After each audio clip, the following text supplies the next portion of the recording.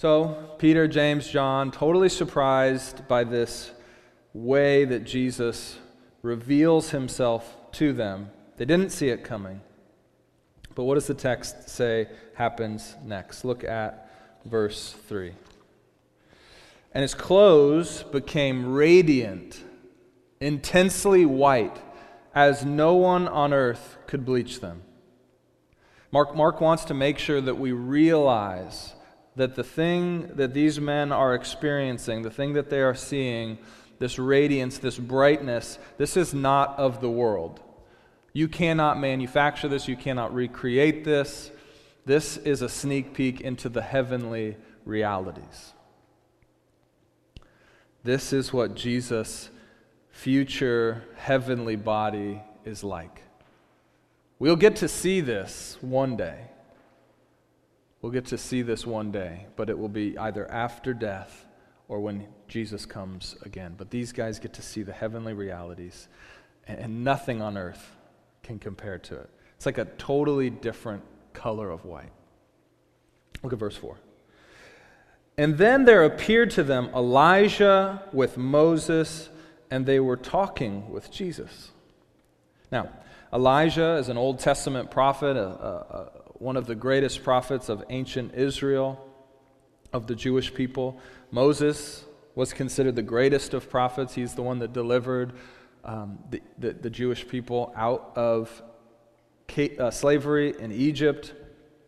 And so why do these two cats join the Transfiguration party? Well, Mark doesn't tell us explicitly why, but we can imply by what comes next the reason why Peter, James, and John get to see these three men talking.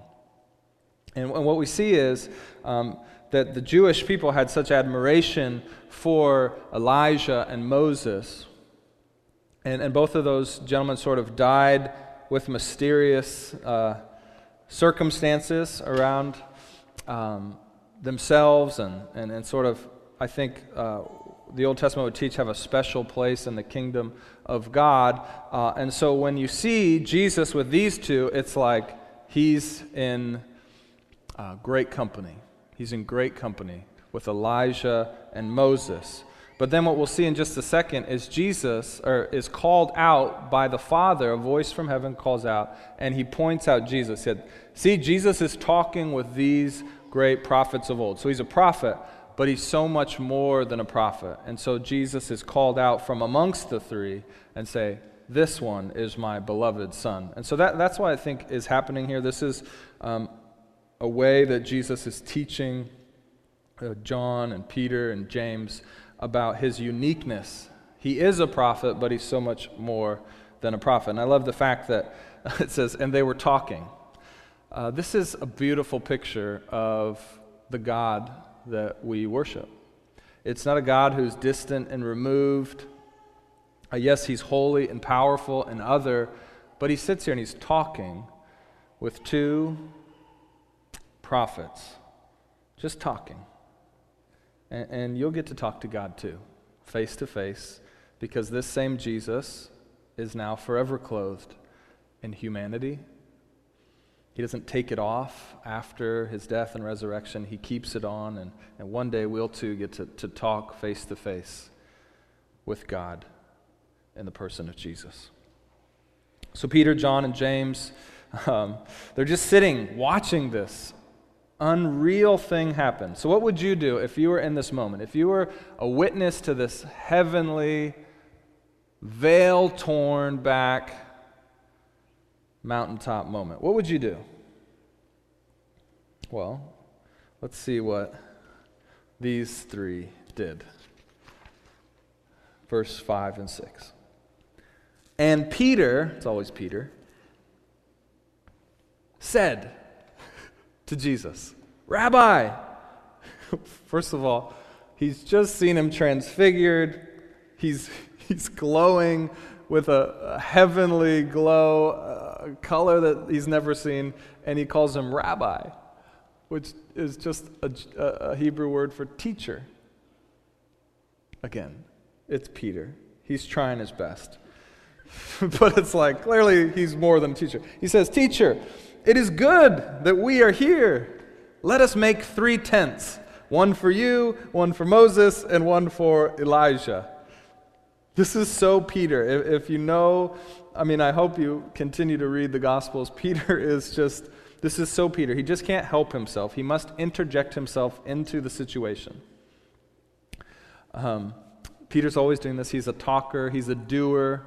So if you're a talker or a doer, Peter's your guy. You can learn from his mistakes. This is who he is in his family. He's the talker, the doer. But I love the fact that Mark tells us this part of the story because it's funny. It's an epic sort of fail moment for Peter, that he's experiencing the greatest moment that any human being has witnessed, and he can't help but interject himself. It's so wonderful. And one of the things it does, it reminds us that this is a real story. This is an authentic story. This isn't something that was made up after the fact, because if you were writing this, why would you write Peter into this role? Because he kind of looks like a goof. The story's authentic, and Mark shows us this. And it reminds us, I think, the place of humor in God's Word as well. In His Word, in His world, the most cosmic moment ever is juxtaposed with a comic moment. And as someone that loves to laugh, this shows me that the holy has no problem coexisting with the humorous. If you like to laugh, this is good news. God invented humor. He's given us the ability to recognize things that are funny. And here's a moment. The most amazing holy moment in history is interrupted by Peter the Goof. But he's absolutely right. He's correct when he says, it is good. It is so good that we're here.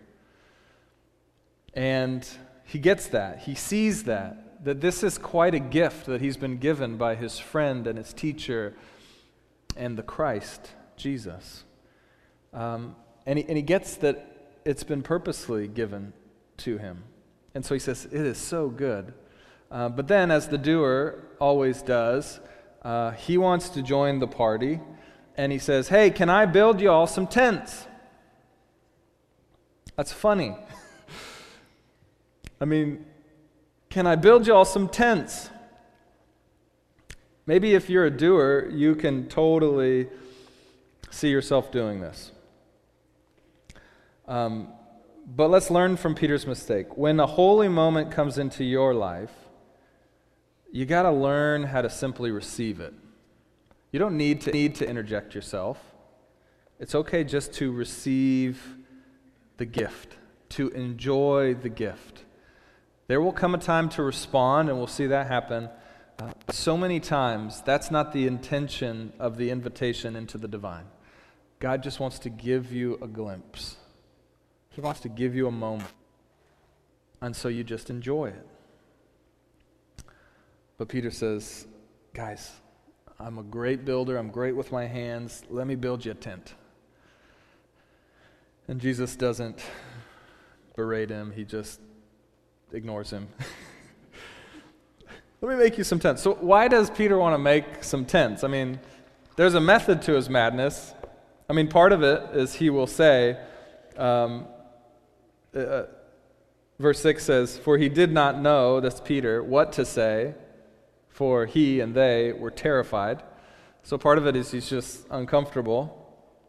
But I think the reason he wants to build the tent is because he wants to do what most of us want to do when we've experienced a mountaintop moment. We want to extend it. We want to make sure it lasts. We want to make sure it doesn't run away from us. This is so true. Think about your mountaintop moments. How many times you've tried to recreate it at a later date, or you've tried to extend it and say, well, maybe we could change our flight. Or what if we just did this every week? But that never works. And the reason is because God gifts us holy moments, mountaintop moments, not just for us, but for others. So why does he give them to us? Let's look at verse 7. And then, after Peter had finally shut up, it says, a cloud overshadowed them. That's Elijah, Moses, and Jesus. And then a voice came out of the cloud. This, speaking of Jesus, is my beloved Son. Listen to him. Listen to him. So his voice comes from heaven, and it distinguishes Jesus as set apart above Moses and Elijah. He's not just another prophet, he's something more. And if you were here from the beginning, you can turn back with me. This same thing was said at another time in Jesus' ministry. In fact, it was said at the very beginning of his ministry, Mark chapter 1. These same words were spoken by a voice from heaven at Jesus' baptism. Mark 1:10 says this, and when he, that's Jesus, came up out of the water, immediately he saw the heavens being torn open and the Spirit descending on him like a dove. And a voice came from heaven, you are my beloved Son, with whom I am well pleased. So you see, it's happening again here. God is singling out Jesus, making sure at least those close to him realize he is special. He is my Son. Now, because he's my Son, the voice says, listen to him. Listen to him. This is the first reason why Peter, James, and John are given this holy moment. Because God wants them to trust and believe and act upon the things Jesus is saying. And most specifically, the things he has just said 6 days earlier. Remember what he said about, I have to go and die and then rise again on the third day? That to follow me means that you must pick up your own cross, die to yourself, deny yourself, and give it to others. He's saying, you need to listen to him. He speaks truth. This is the way it has to be. And you three are sort of the leaders of the disciples. They will follow your lead. And so I'm going to give you this holy moment that you might know that what he says is not a crazy thought by a rogue prophet, but that this is my Son, and he sees things that you cannot see. He knows that this countercultural, counter-history, counter-logic way of going to die and rise again is the only way. So here's the transfiguration to prove his words are true. The road is about to get very hard for the disciples. But you will persevere, Jesus tells them. If you trust in me, you will see that it's worth it. And a voice from heaven says, listen to that man. So ultimately what mountaintop holy moments are given to us for is so that Jesus speaks, we have the confidence to listen and to follow him. And so throughout your life, throughout my life, throughout the disciples' lives, they're given these holy mountaintop moments so that when the most challenging circumstances of life present themselves, they can fearlessly walk in the light of his glory.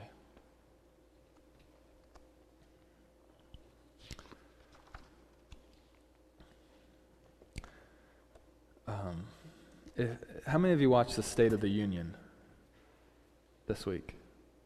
Okay. I just stumbled into the end of it when I was picking up Grayson from his grandparents' house.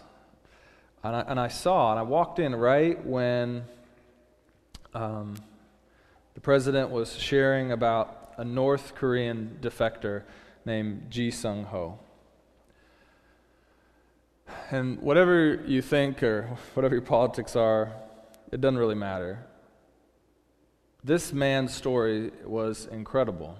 Sung Ho was a starving boy in North Korea some 20 years ago, and while he's scavenging for coal so that he might go into the market and barter, that he might get just small scraps of food for his family, he passes out from exhaustion. So he's up on a trail, or on a train car trying to get steel coal out of it, and he passes out and he falls, and his leg is on the track. And the train roll and runs over his leg. And he wakes up, and somebody finds him and helps him get to a hospital or whatever, and anesthesia, they amputate his leg. Later in his life, he is tortured by the North Korean authorities because he had taken a trip to China. So he's lived an intensely tragic, hard life. And this story is told on the biggest of scales, right? The State of the Union in the United States. And Sung Ho is up in the balcony. And it comes to this point in the story, and the president says, and Sung Ho's father made him some wooden crutches. And on those crutches, he walked thousands of miles to freedom. And now Sung Ho lives in South Korea and works to help other defectors escape the tyranny of North Korea. And he's given his life back to helping rescue others. And this whole time, you're watching his face. And the broadcast I happened to be watching gave a lot of close-ups of his face, and you can just see him sweating. You just see the intensity on his face of what he's been through. And I was incredibly moved by it. And I just couldn't help but think about the boldness and the courage and the defiance towards death that was in his face as I watched him. Because we all know North Korea is not a gentle nation. And he's probably already a wanted man for the work he's doing, and he's told his story before. But on the biggest stage, in the biggest nation, State of the Union, his face is plastered as he defiantly wags his finger at North Korea and says, "No, I will not go silently into the night." And I was just so moved by it. And I could feel the tension on his face, but he was so brave. And then at the end, they always have the participants stand up, and he stands up and he shakes his wooden crutches in the air. And it's just such a power. Maybe I'm a sat. I'm just so moved at this moment, just thinking the bravery of this man in the face. He's a wanted man now, more than ever. And here's the thing. He's tasted freedom. And once he tasted freedom, he realized a day of freedom is so much better than 1,000 days of slavery. And because he had that moment, that profound moment in his life of freedom, and part of the story is that when he left the first time to China, he met some Christians, and he was empowered and said, "I have to get out of this country." But when he tasted it, he knew he had to have it.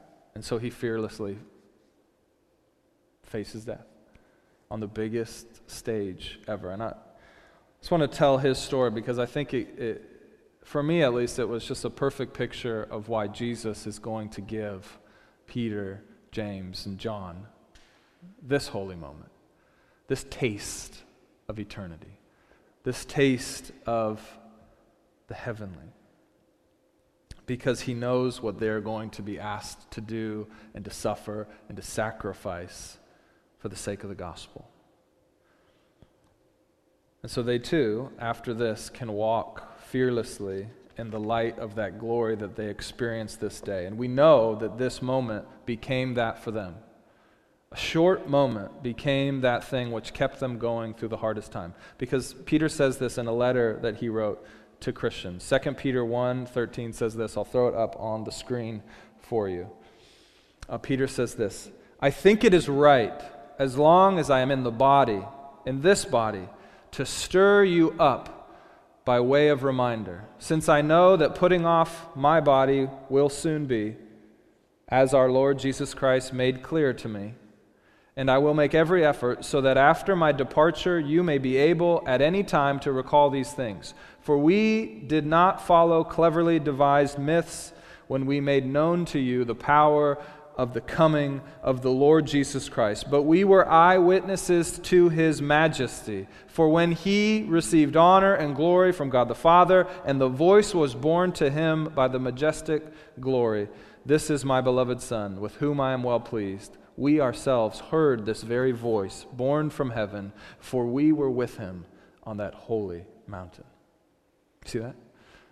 This moment for Peter continued to provide him the inspiration and the courage necessary to fearlessly take the gospel of Jesus Christ into some of the hardest places. He stood before authorities, before councils in the Jewish temple, before Roman magistrates. He was convicted, sent to jail, and tradition tells us that he was ultimately crucified upside down because he didn't want to be crucified like Jesus. And never once did he waver, never once did he turn back on his word, never once did he flinch, never once did he make up a new gospel. And part of that is because of this holy moment when he saw the transfigured heavenly body of Jesus. These moments are powerful. They're given for a reason. We must pay attention to them. I know this personally. Many of you know my story, but I was given a holy moment that profoundly changed the course of my life.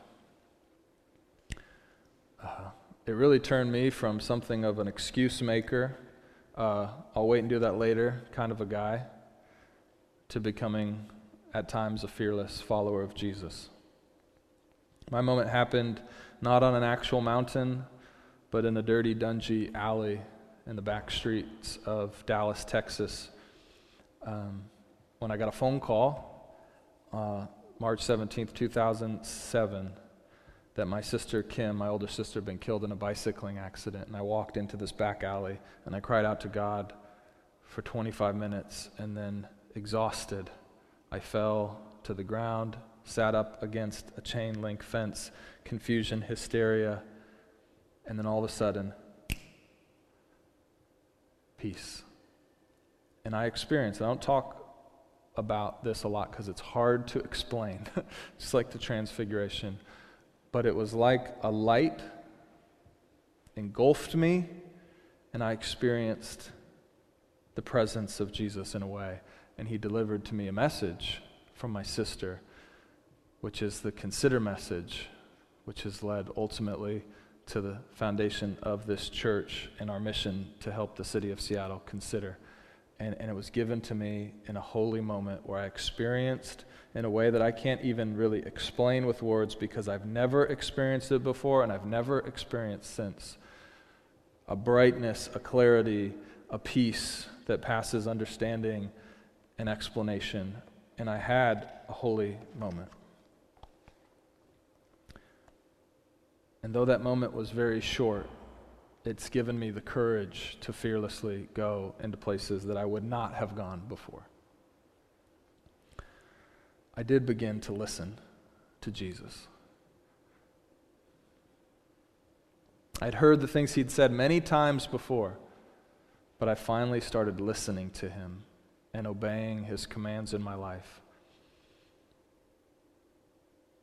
I'll tell you what, I'd never be standing here right now if I hadn't had that moment.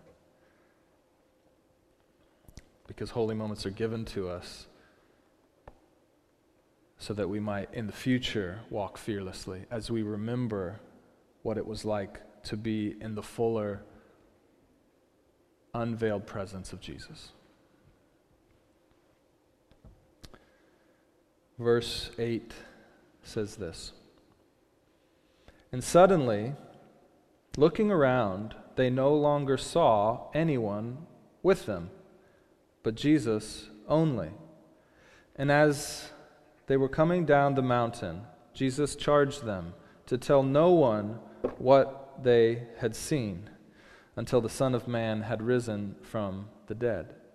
So they kept the matter to themselves, questioning, what is this rising from the dead? What's this mean?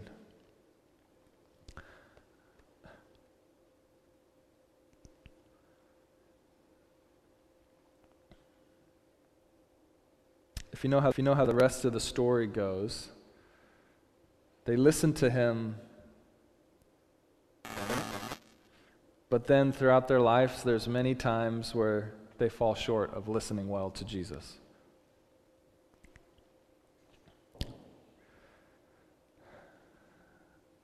But the really important part of these verses is that the moment ends, that they came down from the mountaintop. Why is this so important?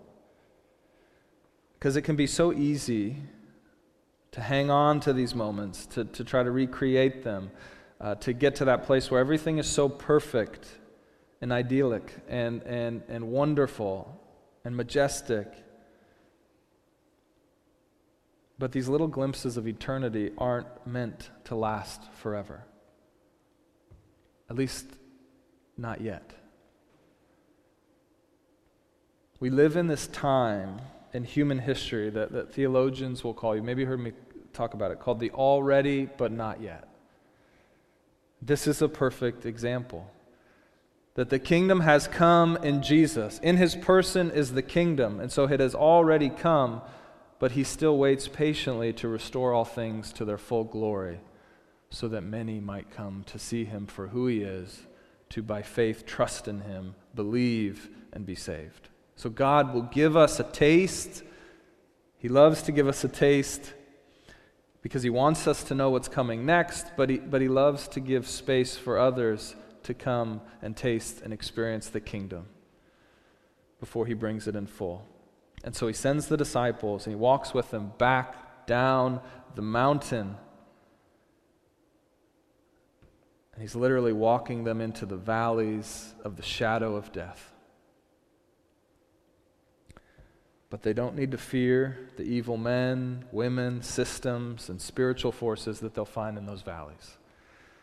Because Jesus says, I'm with you. The same Jesus that shone like the sun on this day will be with them in the valleys of the shadows of death. And that Jesus will shine bright again after the biggest of valleys, his own death, proving that no valley is too deep for him to overcome. Now, why does Jesus tell them to tell no one? Is this weird to you? He says, don't tell anyone. Well, we know that this ban on storytelling eventually ends because Peter's talking about it all the time. He writes it in his letter. He obviously tells Mark, who writes the gospel for us. But I think he says, keep this one to yourself for a while. And the reason that he does that is because there's something better about his timing than Peter, James, or Mark might have realized. Now, in my own story, this happened. I received this holy moment, this revelation from God, this message to ask people to consider. And from the time I got that until Kim's memorial service and I stood up on the stage, never done that before, I didn't tell anybody what had happened to me. Not my family, not the pastor who would give the message after I shared my story. I just said, I have something I need to say. And for some reason, God was telling me, don't tell anyone yet. Save this one for the memorial. And I don't know why. I just knew he was telling me to wait. I mean, I think it would have changed it if I had told it several times before her memorial, because the message was first and foremost for her friends.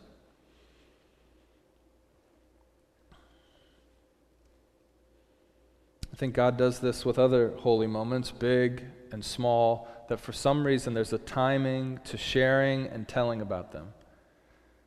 You're going to have holy moments throughout your life, hopefully. Some you will share, some you won't, some you'll wait to share till a later date. I mean, one of the very best parts of my marriage, I've shared this before, is when I realize that my wife is having a relationship with Jesus that I know nothing about. That she doesn't tell me everything that she hears from the Lord, experiences with the Lord. Like it's almost the best thing in the world when I sneak in on her worshiping God and she didn't think I was in the room. I got you. Cheating on me with Jesus. Gotcha. But it's the best thing for my marriage. I'm like, cheat on, darling. Let me give you a few bucks. Where you need to go. Go on a trip with Jesus. Go on a retreat. Do whatever you need to do to build your relationship. It's the best thing for my marriage when there's all sorts of holy moments that I know nothing about, that are just between her and God. And I have those moments with me and God. And some of them we share together, some we don't. Sometimes I'll see her do courageous, amazing, wonderful things, and I say, what's gotten into you? And then she'll share about a moment she had that I never knew about. I hope you have that in your relationships, friendships, marriages, with your family members. We're given these sometimes bigger, sometimes smaller moments of revelation so that we can be transformed into the missionaries God needs us to be. 1 Corinthians 3:18, or 2 Corinthians 3:18 says this, and we all, with unveiled face, beholding the glory of the Lord, are being transformed into the same image from one degree of glory to another, for this comes from the Lord, who is the Spirit. When you receive Jesus Christ as your Lord and Savior, you begin this process of sanctification, and you are becoming progressively holier. That's what sanctification means. And part of the way you become progressively holier is by experiencing, having these moments, these mountaintop experiences, sometimes big, sometimes small, of seeing Jesus for who He is, the veil folded back, that you might know that He is the Son of God, the Savior, the Christ. And then you listen to Him, and you walk with Him, and you talk with Him, and you obey Him, and it makes you become more and more like Him. So we do this individually. And then as a community, all these people that are experiencing these moments, that are seeing the unveiled face of Christ in their time with Jesus, they come together and they worship together. And Matthew 5:14-16 says this. These are Jesus' words. You are the light of the world. A town built on a hill cannot be hidden. Neither do the people light a lamp and put it under a bowl. Instead, they put it on a stand, and it gives light to everyone in the house. In the same way, let your light shine before others, that they will see your good deeds and glorify your Father in heaven. So when the church comes together corporately with all these people seeing Jesus, His unveiled face, in their moments with Him, and they come together and they worship and they stir each other up to good works and good deeds, the collective light becomes unavoidable. In fact, the way the city of Seattle will come to have their holy moment is most likely by coming into the local church and seeing something different, a kind of brightness that they've never seen before. We become their transfiguration moment. If we are being transformed, each individually, and coming together in love, we will give them a sneak peek behind the curtain to see the heaven realities, which is the heavenly body of Christ. And if you've never read the front of your note sheet, that's what the word Sideris means. We are the heavenly body. We are people's transfiguration moment, at least one of them, when they experience a community that's so filled with light and love and care that they've never seen anywhere else. So when people walk into these walls, they might experience a little bit of what Peter, James, and John experienced. Oswald Chambers says this: the test of a mountaintop experience, of mysticism, of visions of God, is when you are in the soup of actual experience. After Kim's accident and the holy moment God gave to me in this message to help people consider, the rest of my family didn't receive this. And I remember wrestling with this? Why did you give it to me, God? Why not them? I remember specifically talking to my mother about this. Why was I given this? And I can't remember when, but sometime later, I remember her saying to me, David, now I know you were the exact right person for that holy moment. But you see, when God gives you it, He also gives you a responsibility. He doesn't just give it for you. There's a responsibility to steward well your holy moments. Not everybody's going to have a moment like I had. In fact, nobody will. Nobody's going to have the exact same experience that Peter and John and James had. But you're all given holy moments that God is asking you to steward. You have a responsibility. We know a lot about Peter, who became the rock, and John, who wrote his gospel, and 3 other letters in the New Testament and the book of Revelation. But then there's James, the brother of John. We don't know as much about him. And why don't we know as much about him? Is because he fearlessly walked into the world, the valley of the shadow of death. And Acts 12 tells us that James's earthly story ended when Herod the king laid violent hands on some who belonged to the church. He killed James, the brother of John, with a sword. And James didn't flinch. He didn't make it out alive. But that was just the end of his earthly story. That same day, his eternal story continued, not in suffering and pain, but back on that mountaintop, sitting in the presence again of the transfigured Jesus, this time in full glory and the unending presence of the risen Jesus.